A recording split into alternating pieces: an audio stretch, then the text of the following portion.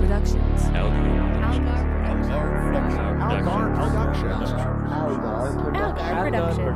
Algar Productions. You are listening to the Post-Atomic Horror Podcast with Ron Algar Watt and Matt Robotham.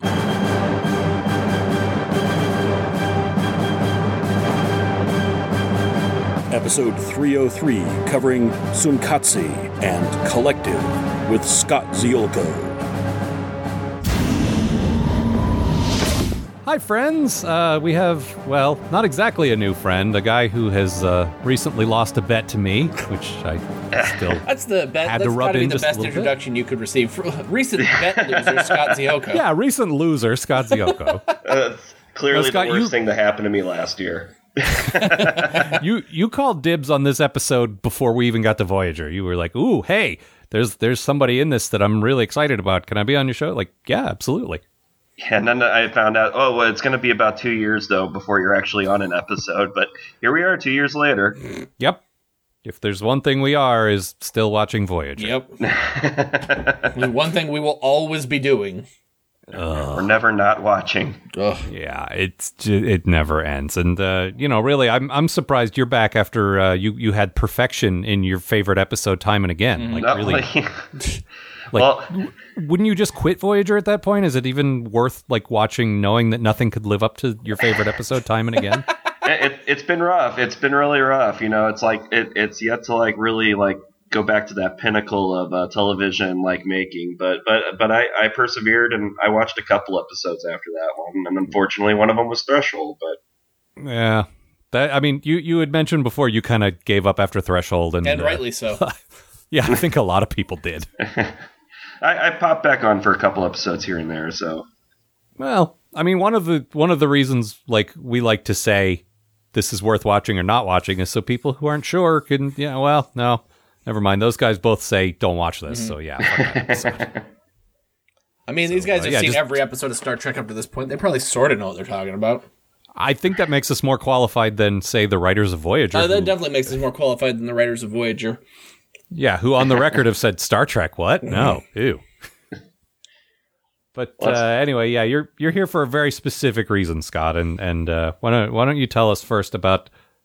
However you say that, Tsunkatse, right? Is that Tsunkatse? Yeah. Sankutsi? No. Yeah, close enough. Tsunkuchi. Yeah. Anyway, give us your take on this unpronounceable episode. I will do so. Welcome to Joel Schumacher's bold reimagining of Bloodsport. Oh wait, it's just Voyager, where most of the crew has gone cray-cray for Tsunkatse, which is basically alien kickboxing with sensor pads on their body to inflict maximum damage. This is all in good fun until the crew discovers that Tsunkatse does not feature willing participants. In particular, a kidnapped 7 and 9 who is blackmailed by Fu Manchu-Face into fighting for him in order to save a seriously injured Tuvok. The crew tries to beam their crew members back on board, only to discover that the fights are projected by a traveling octagon going around the system. Meanwhile, 7 and 9 gets beat up by special guest star The Rock, and still pops the ratings because people like seeing a Borg get whooped. Fu Manchu-Face sets up a death match for 7 and 9, and she is trained by veteran fighter Lobster Man to maximize her fighting potential, only to discover that, plot twist, Lobster Man is actually her opponent. However, it turns out he wasn't training her to lose, but actually to win and put him out of his misery. While they are engaged in deadly combat, the crew figures the best way to rescue their compadres is to disrupt their broadcast, which would affect the ratings. No, they don't beam sunburnt Neelix on to do a cooking show, but instead shoot at their antennas.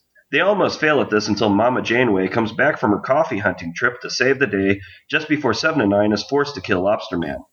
Everyone is beamed safely back on board, and the Vulcan of all people gets to inform 7 and 9 that he suspects she is becoming more and more human all of the time. Excellent. 7, I noticed that you are becoming more human than I am. So I am disgusted by this.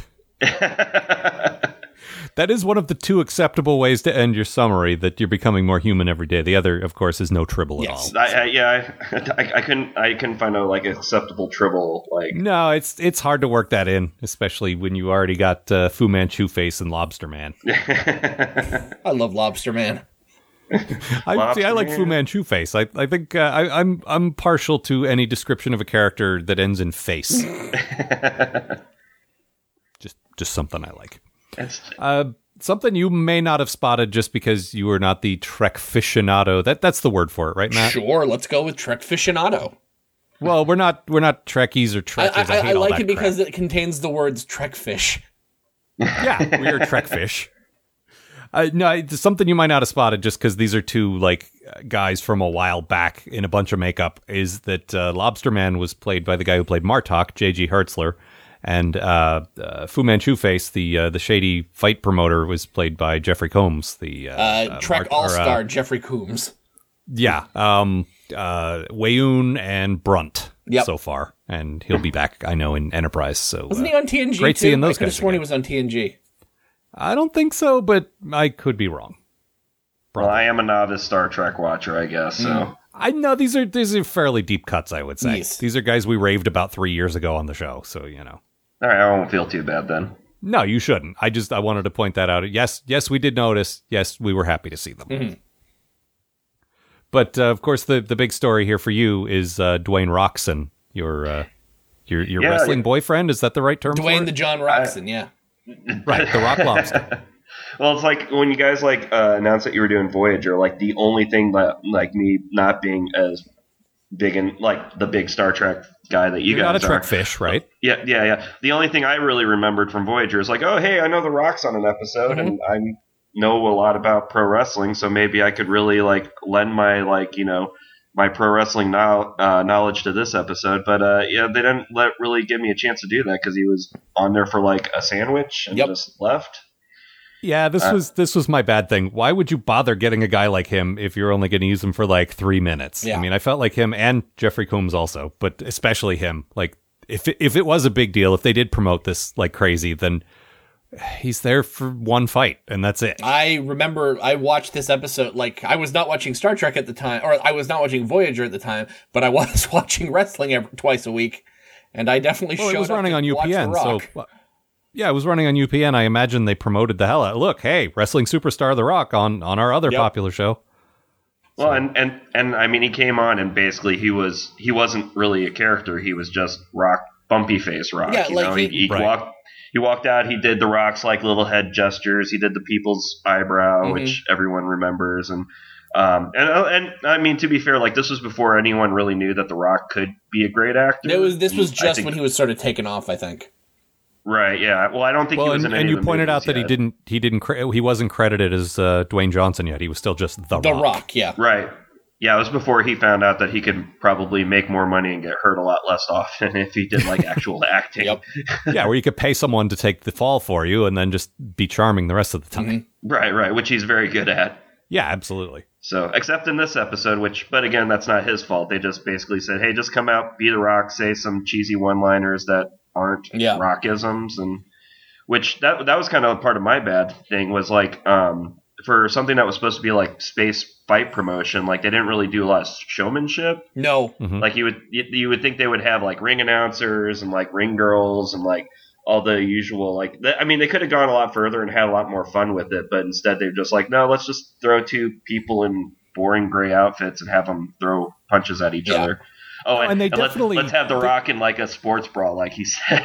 Yeah. No, they definitely implied that there was some element of sensationalism to it, because at one point they're the crowds love, Seven lost, but the crowds love seeing a Borg get the shit kicked out of her because the Borg are a big deal in the Delta Quadrant, and most of these people probably know someone who got assimilated, so it's great seeing someone beat up a Borg. And so clearly they're into the exploitation angle of it. Al, are you saying that Seven is the Star Trek version of the Iron Sheik? You guys are getting pretty much on your own with this wrestling stuff. I know who that is, sort of, but I don't know what you mean by that. Just as a representation of someone that everyone is supposed to hate. I got you. Yeah. No, and Scott, you pointed out that they actually used some of his actual moves. Yeah, his he actually works in the Rock Bottom, which is his pro wrestling finishing move, where he picked up 7 to 9 and landed her like back first into the floor. So although like the disappointing thing is like that, like back when he was wrestling, he did a move also called the People's Elbow, which is where like he took like 10 minutes to like pose in front of like a prone body and like go back and forth and then drop an elbow on him, which is ridiculous because like by then the person would be fine, but it's pro wrestling, so you can do stupid shit like that. Sure. So. But I was. Okay. That was kind of my thing. Like, I mean, again, they didn't really go like all the way with it. They should have they could have gone a little bit more corny and cheesy. But well, and we had talked about this. Like, it feels like someone like me who doesn't know anything about wrestling wrote this, and like, yeah, just a bunch of people yelling and fighting. Sure, good enough. Whereas if someone like you who was into wrestling had written it, you would have put a lot more of that detail in and really, given the wrestling fans tuning in to see their guy something to look at, I would have loved, I was thinking about this as I was watching the episode, much as I love seeing Martok and Jeffrey Coombs show up, I would have loved if they just gotten a bunch of other wrestlers to play all the other characters in this one. I would have loved to see Alien Big Show. that was another thing you mentioned, Scott. Like, a lot of these guys were kind of scrawny, right? Like, they didn't really look like physical champions.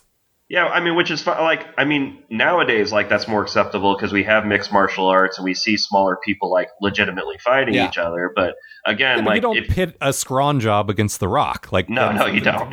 What? No. I'm just, as much as I love Lobster Man, I would have loved if they had, like, fucking decked out, like, Randy Savage and all that makeup and just, listen up, 7 and 9. Well, that's what I'm saying. If you want a whole pool of big muscle guys, you got it right there across the lot, probably. Go get them. It wouldn't be that hard. And it probably wouldn't be that hard to find, out of all those guys, 4 or 5 of them willing to put on dumb Star Trek foreheads to prance around for absolutely. a few minutes, considering what they normally do, this is an easy paycheck. Right. There's some dumb costumes and latex involved, but other than that, yeah. Well, they're already used to that, so... I guess. I don't know. The Rock usually doesn't look that stupid. Like that. I know a couple of things about him. He doesn't usually wear a sports bra or a fake forehead. No, he usually wears a black turtleneck with a chain and a fanny pack. Yes. Fanny pack? Well, pro wrestlers wear fanny packs all the time. Like, that's a thing. Okay.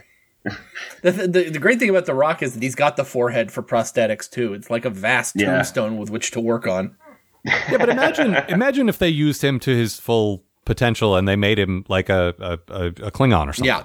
That's the thing. Like the badass Klingon warrior, That would have been much cooler. That's the thing. The Rock's a fucking great actor. Yeah. Like, I've seen him in a ton of movies. I mean, I don't know if he's ever going to win an Oscar. Let's maybe scale that back. Okay, but like, he's a great sort of working big guy action star. Like, he can do the job. The thing is, I have not seen him in one thing I like him in at all, and yet I still like him. That takes some presence and charisma there for me to be a fan of his, despite the fact that I've seen nothing that I like him in. Right. But again, this episode was made before he was that Rock. Yeah. So. Right. This is pre-Mummy Returns, pre-Scorpion King. Maybe this was like the stepping stone. Maybe he's like, hey, that's fun. I could do this. That's probably true. Put me in more episodes of Star Trek. Well, Voyager's over. Would you like to be the Scorpion King? I would. All right. Was Brendan Fraser going to be in it? He's busy. Fine. Whatever. Get me your worst CGI possible. I mean, we're talking, 2001, 2002, something like that. Most of the CG's pretty terrible. Make me look like a PlayStation 2 boss. I was really impressed with Jerry Ryan. Like, I don't really notice a lot of the fight choreography stuff like you guys probably do. But I will say it looked like Jerry Ryan did most, if not all, of her own fighting. Oh, yeah. Which I can't think of Seven. Like, Seven hasn't done a ton of physical stuff. Her whole thing is science. She usually thinks stuff out for people. So it was nice to see, hey, she could do this too if she had to. Yeah. And it was that was my impressive. good thing, was that she was super awesome, like just carrying most of the episode, not just the character stuff, but you can, like, we when we were watching the episode, we noticed that, that it didn't cut away to show someone else doing the fighting for her. Mm-hmm. That was mostly it was all her close-ups. doing it. It wasn't a lot of those obvious wide shots where you only see the back of her head. Like, we were right up in it. Yeah. Yeah, she clearly had like some mixed like martial arts training, like kickboxing or something like that, and she was clearly like pretty adept at it. So it was kind of cool to see them like take something that she was good at and like put it in the episode. Mm-hmm. Yeah, and it's weird because, like I say, this is she's been on the show for like 3 years now, and I can't remember, apart from the occasional very quick exchange here and there, like seeing her do this kind of thing. It's cool. Like, I didn't know she could do that. Yeah. It's cool that she can. like that. And maybe unlike the Doctor singing, like maybe they'll throw in more scenes like this, and it'll actually be good, right? And they'll make it to the point where we're sick of it. Yeah, I would. Right. I would love if in future, every time they decide every time they're going to have the Doctor sing, instead they'll just have Seven kick someone's ass. Or whenever the Doctor starts singing, she just clotheslines him. Here comes Seven with the folding chair. Wham! Matt, what was your good thing? So this episode basically has Seven out of her usual Borg onesie, and we actually get to see her arms for once. She's got a big ass Borg implant gash on one of her arms, and it's actually really cool. Yeah, I like the idea that she's cool. got like more Borg crap like all over her body. We just don't see it because she, is wearing clothes all the time. Right. No, and actually the makeup in this episode, you had also pointed out that Tuvok's injuries. Oh man, looked, Tuvok pretty looks brutal. so gross. Like a bomb goes off in his face, so it makes sense. But Tuvok looks so gross in this episode. It looks like someone took an ice cream scoop and just scooped chunks of his face out. Ugh. I couldn't tell if there was like actually like green blood or not. They didn't throw that detail in. Yeah.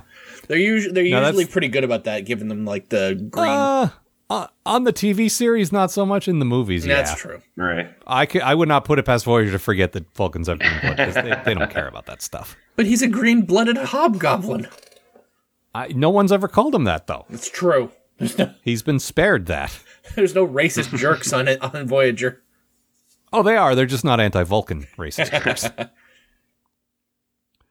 Let's see. My good thing. Yes. I was quite surprised to discover that I like this episode. Like, the premise is one of those most basic ideas in sci-fi. You take your heroic character, you kidnap them, you force them to fight to the death in an arena. Mm-hmm. Like, we've seen that a million times in a million places. We've seen it on Star Trek before.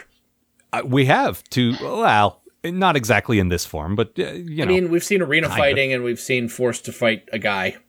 Right. But honestly, like, simple, I think, is where Voyager does good, like does their best work, because there's no technobabble, there's no dumb, like, high concept premise. It means you can keep the focus on the characters. Seven is kidnapped with an injured Tuvok. Seven is forced to fight to save Tuvok's life. Seven's friends help rescue Seven. That's it. And then it's all about her and her willingness to kill, and like, we're all in her head, and it's so much better than all that, again, high concept crap. So I like that. Yeah, I think Voyager works best, like you said, when it focuses on a single plot, because it's not as good as like Next Generation or Deep Space Nine at juggling like multiple plots together. Yeah. Like when they focus on one thing, it seems like the show's really at its best. Yeah, I agree. And the biggest complaint I have for any bad Voyager episode is I'm so bored. Like, we both constantly, like, at the halfway, how much time is it? Like, that's been the biggest runner through Voyager. How much time is left? 20 minutes. And I didn't feel like that here. Like, as much as this is sort of a standard story, at no point did I feel like it was dragging. I felt like the story kept things moving, and I was never checking how much time was left, because each thing led into the next thing, and I was pretty engaged. And that's pretty impressive for a story that's so, like, for a nothing story like this. Yeah. No, absolutely. And I feel like I lucked out this week and got two, like, not bad episodes. I don't know that Matt and I completely will agree on the second one. I liked it. I don't think he did. It was I might fine. be wrong. Yeah, fair enough. But yeah, you definitely didn't pick a couple of terrible ones. Yeah. I didn't pick a threshold. Yeah. Although Go ahead. I mean, I didn't pick a time and again, like, level episode, but, that's fine. An episode like that only comes along once a series, so Clearly. And you didn't know that till after we'd covered it. So. Right.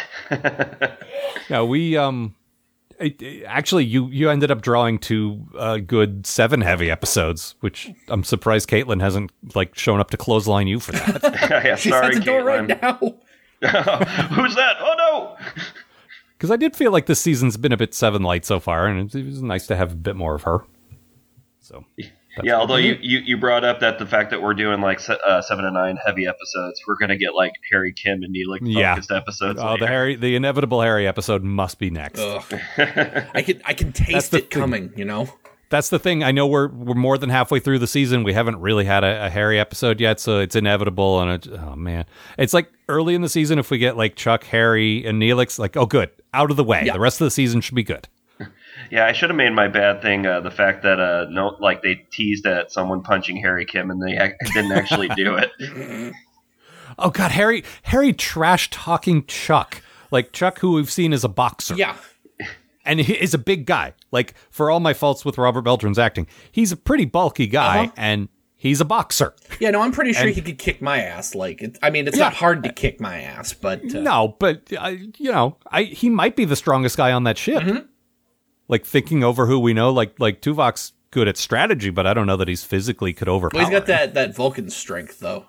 I guess that's true, yeah. But all things being equal, I think he might be like one of the toughest guys on the ship. And Harry's like, yeah, well, I could take you in the ring. No, what? No, you couldn't. That's like watching like a 3-year-old like pretend to punch his dad or something. Yeah. And everyone just smirks and like, yeah. Whatever you say, Harry. Yeah, you're a big grown man. Yeah. Yeah, that was my favorite part of that scene is like just all the characters just like not taking Harry seriously whatsoever. Like just, yeah, right. Yeah, that's why it was funny, because the characters thought the same way we did, which is, yeah. Whatever you say, sweetie. Just ruffle it. No, honey, no. Yeah, I did enjoy that. Actually, there were some good Chakotay character moments in this. Whenever they keep him sort of light, I enjoy that. Like, Scott, you pointed out there was some good back and forth between him and B'Elanna. Yeah. Yeah, the scene where like at the very beginning where B'Elanna like finds out that Chakotay was taking over the ship and she tried to get him to abuse his power, and then a few scenes later like it backfires on her when she like has to take over his duty so he can go watch some more fights. You're a parent, you know what this is like. Oh, I'm with Dad tonight. Dad, I get to stay up till 11, right? Yeah, okay, sure you do, kid. He's the one that I buy the most being like I actually believe he would be interested in watching these fights. Yeah. You know, like, you got everyone sort of super he's a boxer. and everything, and I'm like, I don't know about that. We've talked about his backstory being a little inconsistent, but he is a boxer. We've established that a few times, and he's into, like, anthropology, studying other cultures. Yep. So, yeah, like, seeing how another culture does sport fighting, totally is. Show me how another culture beats the shit out of each other. We did get some of that stuff that we had from the Doctor before, just about how brutal this all is and pointless, and I like that. That's consistent. And it makes a lot of sense, too, for, like, a guy who's programmed to be full of medical knowledge to just be like, why the hell are you guys hitting each other? Yeah, you're doing it on purpose. Look, I fix you up when you accidentally get hurt, but why would you do it intentionally? Do you know how hard it was to get your nose looking like a nose again? God damn. And to reattach your ear. Oh, Jesus. Yeah, I like how you explained that to I like how you explained that to Neelix, and Neelix's like, oh, I gotta go see this. Yeah. I haven't seen anyone get the shit kicked out of them in a while. Usually it's happening to me, and I can't stop to watch it because it's happening to me. Ugh, we had that whole Neelix thing where he got a sunburn and was cooking up some unguent for his skin, like in a big pot in the mess hall. Like, what are you doing? Things I never need to see in an episode that I put on my face. Things I never need to see in an episode of Star Trek. Neelix's unguent. Yeah, but like seriously, a cooking pot right in the kitchen where they make the food. Yep. And he's making some kind of lotion to help his sunburned skin. What the fuck, man? Ooh, are these pina coladas? Now, I've clearly labeled this one as Neelix's unguent, and this one is pina coladas. And oops. Wait, even you couldn't mess this up anymore. If I'm rubbing pina colada on my face, what did I serve the captain? Doing. Doodly. Yeah. Oh, also, sorry, what did you guys call him? Toadface? Lobsterface. Lobster Man. Yeah. He's actually one of the Herodian, those hunter guys, which I really liked from like a season or two ago. I actually had a moment in this episode where it's like, I wish these aliens were from like old episodes. Oh, wait, this guy's from an old episode. Yeah. I mean, at least there wasn't a Kazon in there, but yeah. Well, no, I'd like to see a Kazon get the shit kicked out of him.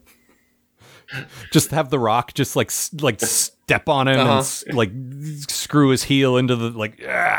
Plus, like if there's two things I know Kazon like, it's jumping their cars over flaming trash cans and professional wrestling. I was about to say, and pro wrestling.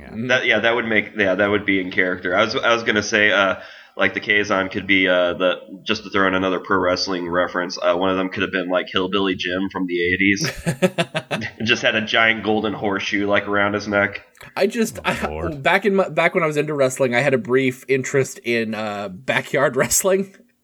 Oh God, yeah, I remember that. In doing it or watching it? Watching it. Okay. But and I could easily see a bunch of Kazons setting up a shitty video camera in their backyard, just like, hey, let's powerbomb each other off the top of Dad's roof. Yep. Jesus. Hang on, I'm gonna hit you with this 2x4 with a nail through it. I was just thinking, I don't know that I could name 5 wrestlers unless Andy Kaufman counts as one. He does. He does. Can you name 4 more? Yeah, I think I probably could. I don't want to. I probably could. I could beat up Chakotay. All right, you guys got anything else for this one, or shall we press forward? Lobster Man, Fu Manchu mustache. Scott, this is your last chance to make those sweet wrestling references. I tried to like keep it light because I figure like most of the people who listen to the show there's probably not a lot of. There's a little bit. I feel like there's a ton of crossover. I feel like most of our listeners, like I'm in the minority. So, and really, if there is something wrestling specific this episode touched, by all means. I actually continue to be surprised by how many people I know actually do like pro wrestling. It always surprises me on Monday night. A lot of our listeners were really excited that we were talking about this. Mm-hmm. So, but much like the episode, like itself, like there wasn't a whole lot to give. Yeah, there's not much to cover. That's true. Yeah. So, but I mean, like I said, it's kind of a shame they didn't like really go all the way with The Rock and and it's a shame we said too, like it would have been cool if they like got some the wrestlers in there, because there would have been because you could have thrown like makeup on some of those guys, and or you could have not thrown makeup on some of those guys and they'd still look like aliens because they got all those gashes on their heads from blading and stuff. But right. Like Jerry the King Lawler, like his forehead looks like a cutting board, so you could have just thrown him on there. It's like, oh, did you already go to the makeup artist? No, this is just my face. I would really prefer not to have Jerry the King Lawler around, if at all possible. Yeah. See, I know who that is because of Andy Kaufman. Yeah. Right, yeah, well. Yeah, he. But I mean, I'd bring. Is that how the Kazon wrestle in Memphis, Tennessee? I'd bring Mick Foley into this in a fucking second. I love that guy. Oh, Mick Foley would have been great, yeah. He's got that dude would make such a good fucking Klingon. I don't know if he's too teddy bearish to be a Klingon. No, I can totally see that. You put I don't know. Michael Dorn's pretty teddy bearish. That's true, yeah. Like that's not they're not mutually exclusive. I love Mick Foley. I got to see Mick Foley do a talk, and I got him to sign my book. That's awesome. It was really cool. And these people are all dead now, right? Sorry? These people are all dead now, right? No. Not for lack of trying, but... You're right, yeah. All right. We need to press forward now. Scott, you got a quote for us? I do. So it is the... let me look it up here. So it's the scene where 7 of 9 reveals that she's afraid of how far she'll go in the fights. She reveals this to Tuvok right before her death match. Are you adequately prepared? The Hirogen is an efficient instructor. He believes I'll win. That troubles you. The idea of killing someone for the entertainment of others is detestable. Is the idea of losing your own life for the entertainment of others more palatable? As a drone, you took many lives. I was acting as part of the collective. You're worried you won't have the strength to accomplish the task on your own. I'm worried that I will. Yeah, I really like that. And then they follow up with that near the end where she's like, yeah, I probably would have killed him. Yeah, again, this was a really good character building scene for or character building episode for 7 of 9, just kind of showing that she's fought so hard to regain her humanity, and then doing this fighting and kind of she's afraid she's going to lose herself into it and become maybe not a Borg drone, but a different kind of drone, like a mindless killing machine. So that was a cool moment, I thought, in the episode. Yeah, no, I like because her journey is supposed to be from Borg to human. I like checking in every now and then. How is that coming along? Is she tempted? Is she challenged? What's going on? And yeah, I'm always a fan of that. Yeah, and actually, the next episode does more with that too, which we will talk about now. So let me tell you what happens in Collective. For the second time in recent memory, we open with a shuttle containing Neelix, Harry, Chakotay, and Tom, and I find myself not caring if they live or die. I mean, I'd miss Tom a little, but if it meant losing those other 3, I'd totally sacrifice him. This week, they're running into the Borg, who, to my surprise, are still kind of a legitimate threat that I'm not sick of yet. The Borg capture the shuttle, but does not immediately assimilate the crew. This Borg cube is off somehow. Clothes are strewn everywhere. Chakotay steps on a Lego. Half-eaten food rests on every surface, and the faint whiff of pubescent body odor permeates the air. Yes, this is no ordinary Borg cube. The collective is apparently run entirely by 5 children, which is almost certainly something our guest Scott can relate to since he also has 5 children. Wait, he doesn't? Why do I always think he has 5 children? Anyway, yeah, the main Borg collective cut this cube off and left it to die, but the scrappy band of tweens perseveres and is now matching wits with the likes of Harry and Neelix. And they nearly succeed until some actual grown-ups, which is to say Janeway and Seven, show up and administer various spankings, both literal and figurative. The hostages are eventually rescued, and Seven decides that since she's been having so much fun with Naomi Wildman, bringing 4 kids with her would mean 4 times as much fun. So now they live here, why not? Unfortunately, so do Harry and Neelix. Maybe next time. Yeah, I really, at one point, we had all those guys over on the Borg cube, and we cut back to Voyager, and it was just like Team A. Yeah. It was just like Janeway, B'Elanna, Seven, and Tuvok, and it's like, yeah, why don't we just watch this show and fuck those other guys? I'm literally watching and just like, you guys, you can just leave. Yeah, just leave them there. Just Get go. back to the Alpha Quadrant. Sorry, we lost them to the Borg. It was a real tragedy. So anyway. Just go. You'll finally be free. Yeah. She likes those guys. Well, there's no for taste, I guess. Yeah, she's their mom. What can you do? I love being all of your mom. Even you, Tsunkatse. Who I may have slept with. You're the child I had sex with one time. Ugh. She says that to Paris, right? This metaphor's getting away from me. Yeah, a little bit there. No, so let's be clear, Matt. You didn't care for this. It was fine. It felt a little slow to me. That's There's fair. a lot. It felt a lot of this episode felt like a lot of running around in the dark. In a haunted house, you mean? Yes, the haunted Harry Kim's haunted house. Canonically, the thing Harry Kim is most scared of is a haunted house. Now, keep in mind, Harry Kim has been dead like at least twice, a couple of times. Yeah, and he's actually like taken fire from a species even deadlier than the Borg on a Borg cube. But the thing that scares Harry Kim the most is a guy dressed up in a toilet paper mummy costume and a broken vampire that fell out of a coffin once. Oh, Jesus! We got a werewolf. That's my dog. Yeah, it's pretty terrible. But Harry is terrible. Are you on board with this Harry is terrible thing, Scott? I don't want to speak for you. Yeah, I mean, like, I gave the guy a chance, but yeah, I mean, yeah, and like we said, like, it seems like the writers are purposely kind of trying to shit can the guy because he's just not great. Oh, yeah. They've run out of stuff to do with him already. No, and we've heard the behind-the-scenes stories about how the actor wanted a promotion. Like, do I have to be an ensign the whole series? And they're just like, yes, you do. Mm-hmm. We need someone to take all the crap. So, there's that. Well, can I at least be afraid of a werewolf? Yes, we will allow that. Can you write that into the show? Make it legit? All right.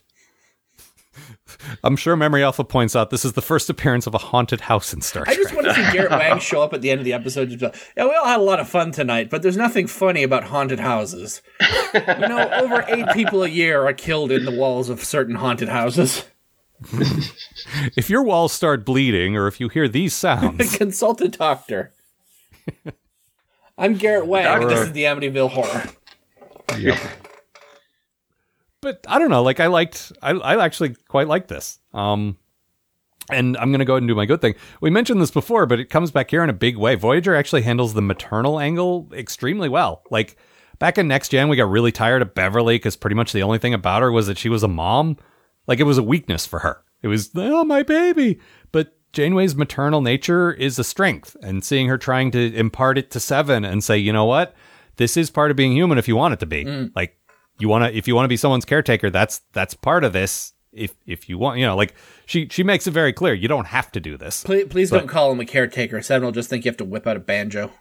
Oh, no, Seven wasn't there for that. She doesn't know that. But it's that whole be more human thing, and there's a great scene between the two of them where she's coaching her, like, you want to take care of these kids? You could take care of these kids, and we've seen glimmers of this in her interactions with Naomi. This feels like the next step, and Kate's right there to help her figure it out. It's taking advantage of the fact that your most interesting main characters are women and playing to that rather than fumbling it, not writing like cardboard moms like Beverly was, but actually saying, you know what? Being a mom is part of life experience, and you'd be a pretty good mom if you want to do that. And I like that. It's more, the moms on the show are more like Ripley from Aliens than Beverly Crusher. Yeah. Because that's, to me, how you do badass sci-fi mom, is get away from her, you bitch. Oh, yeah. And then Seven is that kind of mom. And then at the so end, and then in the next movie, you kill the kid. Well, yeah, but that's not her fault. And I like that how they didn't go generic with the mom thing either, because like there was even a scene where Janeway actually held like the Borg baby, and like but immediately after holding it, she still said, "Oh yeah, I'm gonna totally like nuke these kids if they screw with me anymore." Yeah, they've been toying with the idea of a genocide weapon, which every time the Borg come, that's a thing that comes up. Yeah. And yeah, you that is a very good point, Scott, that her holding the baby would inevitably lead to, I can't kill these guys. No, she's still ready to kill them. This is a cute baby. Wipe them out. Yep. It's a cute baby. Be a shame if something happened to it. Punt. The doctor with a horrified look. What did you just do? I got some good air off that baby. I'd like to see you kick it further. Challenge accepted. Throw baby into lake. Throw baby. Yeah, I would totally watch them play Peasant's Quest on the holodeck. I would too if it meant that they would set Harry on fire. Well, yes. I thought you were going to say set Fairhaven on fire. Either that's would be fine too. Yeah. Scott, what was your good thing? Yeah, my good thing was also this was a good take on. I thought it was an interesting take on the Borg, and like on paper, like Borg children could have been like absolutely horrible, and I thought it wasn't. Mm-hmm. Like I thought they actually did a good job, and I thought the kids that played the Borg kids like did a really good job of kind of like capturing that Lord of the Flies kind of feel on the ship. Oh yeah, that was definitely a chaos. Like the strongest kid tries to tell the rest of them what to do, kind of thing. I like that kid a lot. He was my good thing. As like the boss Borg kid. Well, it's that vibe of like, I'm slightly older and mom put me in charge and you all have to do what I say, but he's not really sure of himself. Well, the thing is, if you like, mom didn't put him in charge. Mom put the other kid in charge, and he sort of took over. Well, right, but that's the vibe that he put off, is what I'm saying. Yeah. It's like he's the oldest, or there's some reason that he should be in charge, but it's not a very good reason, and he knows it.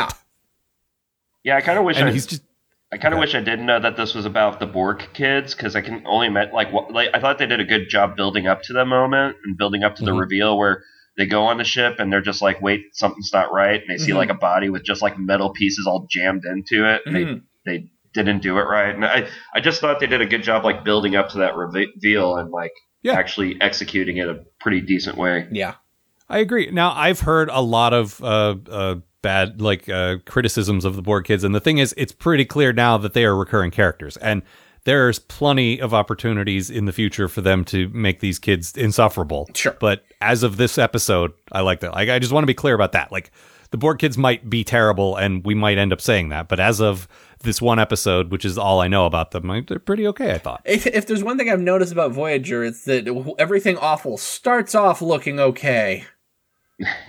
The thing is, this feels like somebody noticed the 7 Naomi scenes and like, hey, what if we had like 4 or 5 Naomis? Yeah. Like, no. What are you doing? Yeah. One is fine. No, I keep expecting them to pitch like a 7 and a bunch of kids spin-off, like the Junior Ghostbusters or something. Yeah, full cube. Ugh. Yeah. Adventures in Borg Sitting. Ugh. Yeah, that one's much better. I'd be okay with that if it means 7 wears a Thor helmet. I don't know why that is turns she me worthy? on, but it does. Is she worthy to carry Mew Mew? Oh, definitely. Mew Mew. It's pronounced Mewtwo, Al. Jesus. Oh, sorry. Is that a Pokemon thing? Yes, it is. Yes. Well I thought spotted. you could slip that by me. You and your damn 90s. Only 90s kids are worthy of Mjolnir. No, thank you. I don't want it anyway. Sour hammers, that's what I say. Scott, what was your bad thing? Okay, my bad thing is having to constantly remind you that I only have 3 kids. They just appear in pictures with their 2 cousins on a regular basis. No, that can't be my bad thing? Okay. No, it can, but you can pick another. Okay, so maybe the fear of liking Voyager episodes after the grief I get from time and again. That does that work? No? Okay, fine. Scott, we didn't invite you on the show to air your personal grievances with Al. You didn't? I No, that's fine. Listen, the thing is, I say horrible things about Scott when he's not here to defend himself. This is his opportunity to do so. I welcome it. Yeah, it's like, I'm usually at work listening to it on my podcast. Like, ooh, Al, you'll rule the day. You son of a bitch. By all means, I got it coming. Bring it on. Well, no, actually, I had it come in after the whole D-word incident, but we won't bring that up here. No, my bad thing is I don't like how they attempt to make Harry Kim a badass and then instantly undermine it with the stupid haunted house thing and having the board kid immediately find him with those playing cards. So, yeah, or maybe that's my good thing. I don't know. This is my first time here. No, look, anytime your bad thing includes the words Harry Kim, I think we can allow that. No, okay. you're safe. Now, Harry does this thing when he's exploring where he puts these playing cards all over to mark where he's been, I guess, which doesn't really make a lot of sense. I couldn't find any breadcrumbs.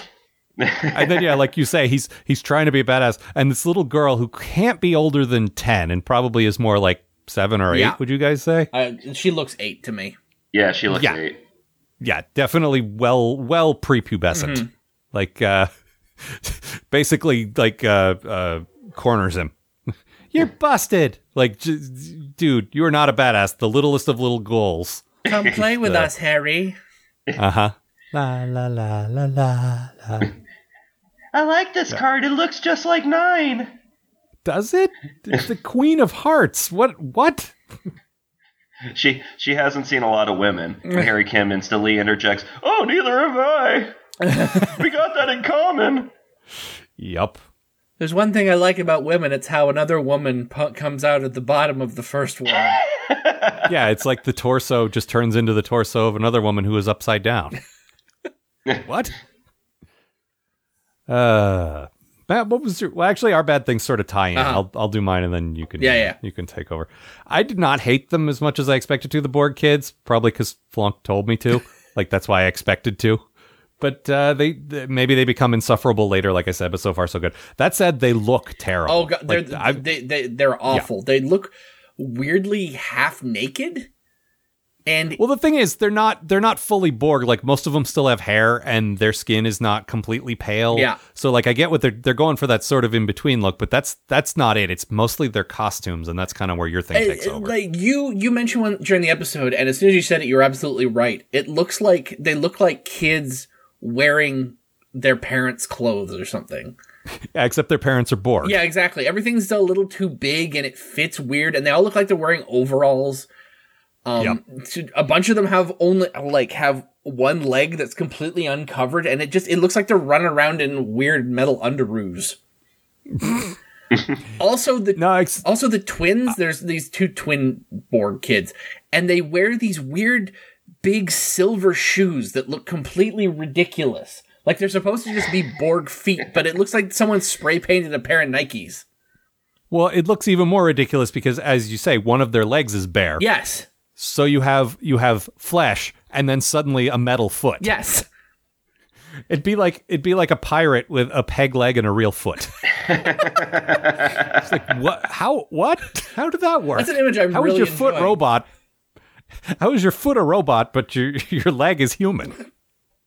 It's bad. It's very, very bad. And one of the older kids has it looks like someone was trying to put a laser pointer over his eye, but just put it over his nose instead.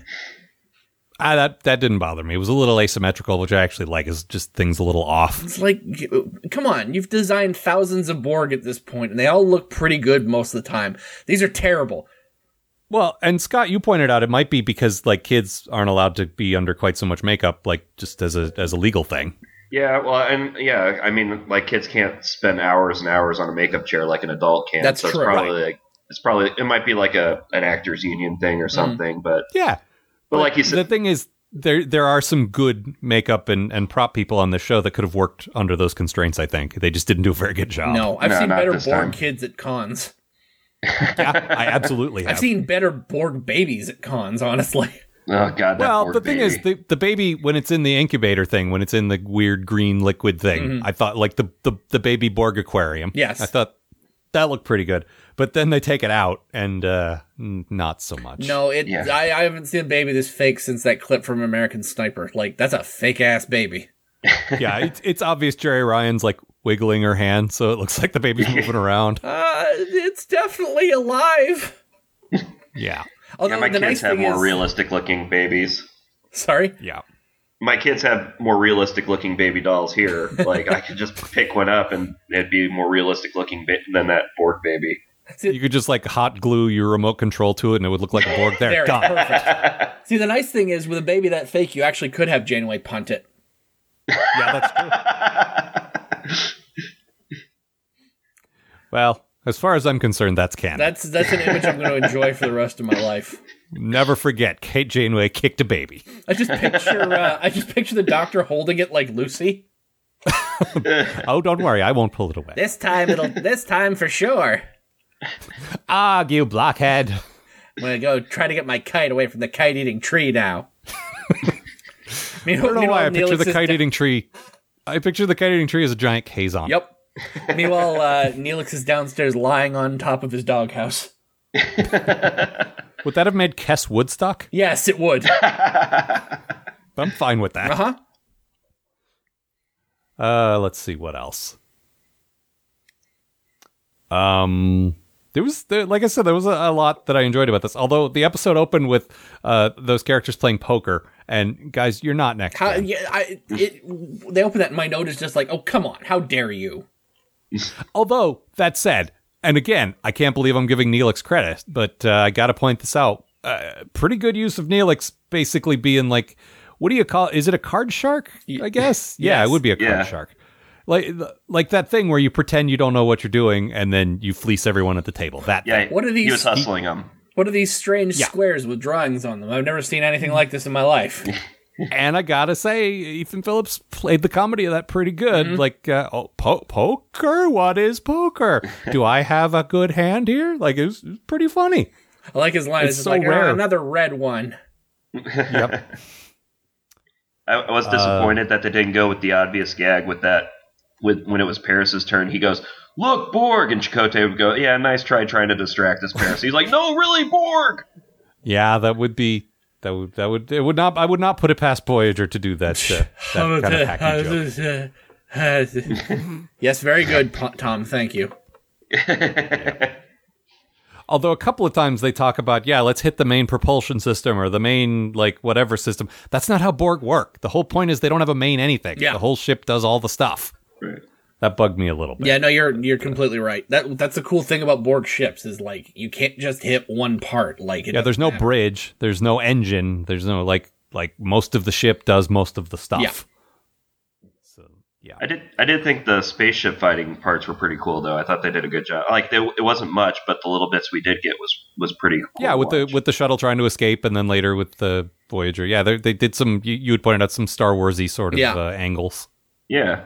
No, that shot of the Delta Flyer just sort of fucking doing its last run on the Death Star was pretty fucking badass. Yeah, it was. And they did one of those shots where it was like you mentioned, Scott, the beginning of the original Star Wars, where you got that giant Star Destroyer looming in, like, from the bottom of it. Mm-hmm. And they did that with the Borg Cube, and it was very effective. Yeah, they shoot the underside. It looked really neat. Yeah, and given that we've seen the Borg, 10 times at this point, I'm sure the effects guys appreciated doing something like not just the straight-on shot, like something a little bit, because these ships are cubes. There's not much interesting, like, there's not a lot of good angles to show off, like, it's all the same, Mm-hmm. So, I like that. I like, they put a cool little digital effect on the voice of one of the Borg. Oh, where I thought my audio was glitching. Yeah, that was really neat. It sounded like a badly compressed MP3 or something like that. Like, it was a digital effect. It was like when you get a bad digital audio file. Mm. And I kept thinking, did I encode this wrong? Did I rip it from the DVD bad? And no, that's on purpose. Yeah. That's cool. I like that. What else? I like the 7 to 9 cider house rules moment at the end of the episode. Good night, you Borgs of Maine. Oh yeah, where she is now taken an entire cargo bay and turned it into a Borg cube, like even more of Voyager than ever. Yep. Soon the entire ship will be mine. Yep. Just keep picking up Borg and keep gradually turning more of the ship into Borg country. This is all fine. Her plan works until she has to assimilate Neelix, and she's like, oh, never mind. Yeah. Nope. It's weird. 2/3 of a Borg cube with a mess hall just showed up. It just stops right there at that cooking pot full of goo. That's my sunburn salve. Or is that the pina colada? I don't know. I lost the signs a while ago. Just help yourself. You get a pretty good buzz off both of them. God, I hate him. My Borg implants keep clogging up. Oh no, my butt flap. Oh, God. Yeah, one of the kids looked like they had a butt flap on their thing. I think that was the thing that bothered me most about their physical appearance was my alarm, my inappropriate alarm went off where, like, I'm seeing too much skin on these children. Yeah. Yeah. And I'm just like, oh, stop, cover them up, please. I don't want to be looking at that. Yeah. And it's not like I was seeing anything I shouldn't see, but just my brain registered it as children should be wearing clothes. Yeah, no, it was literally just bare arms and legs and occasional shoulders on some of the boys, but it's still, it was very off-putting, and I don't know why. It's for me, because that part of my brain says I should not be seeing children naked because that is a taboo in our culture. And I'm not seeing them naked, but it still almost feels like I am, and it's gross. Yeah. That's why. Let's see, more stuff about haunted houses. Oh, I'll talk about haunted houses all day. I know you will, honey. Anyway, that's all I got. What about you guys? Got us a witch? It's my wife.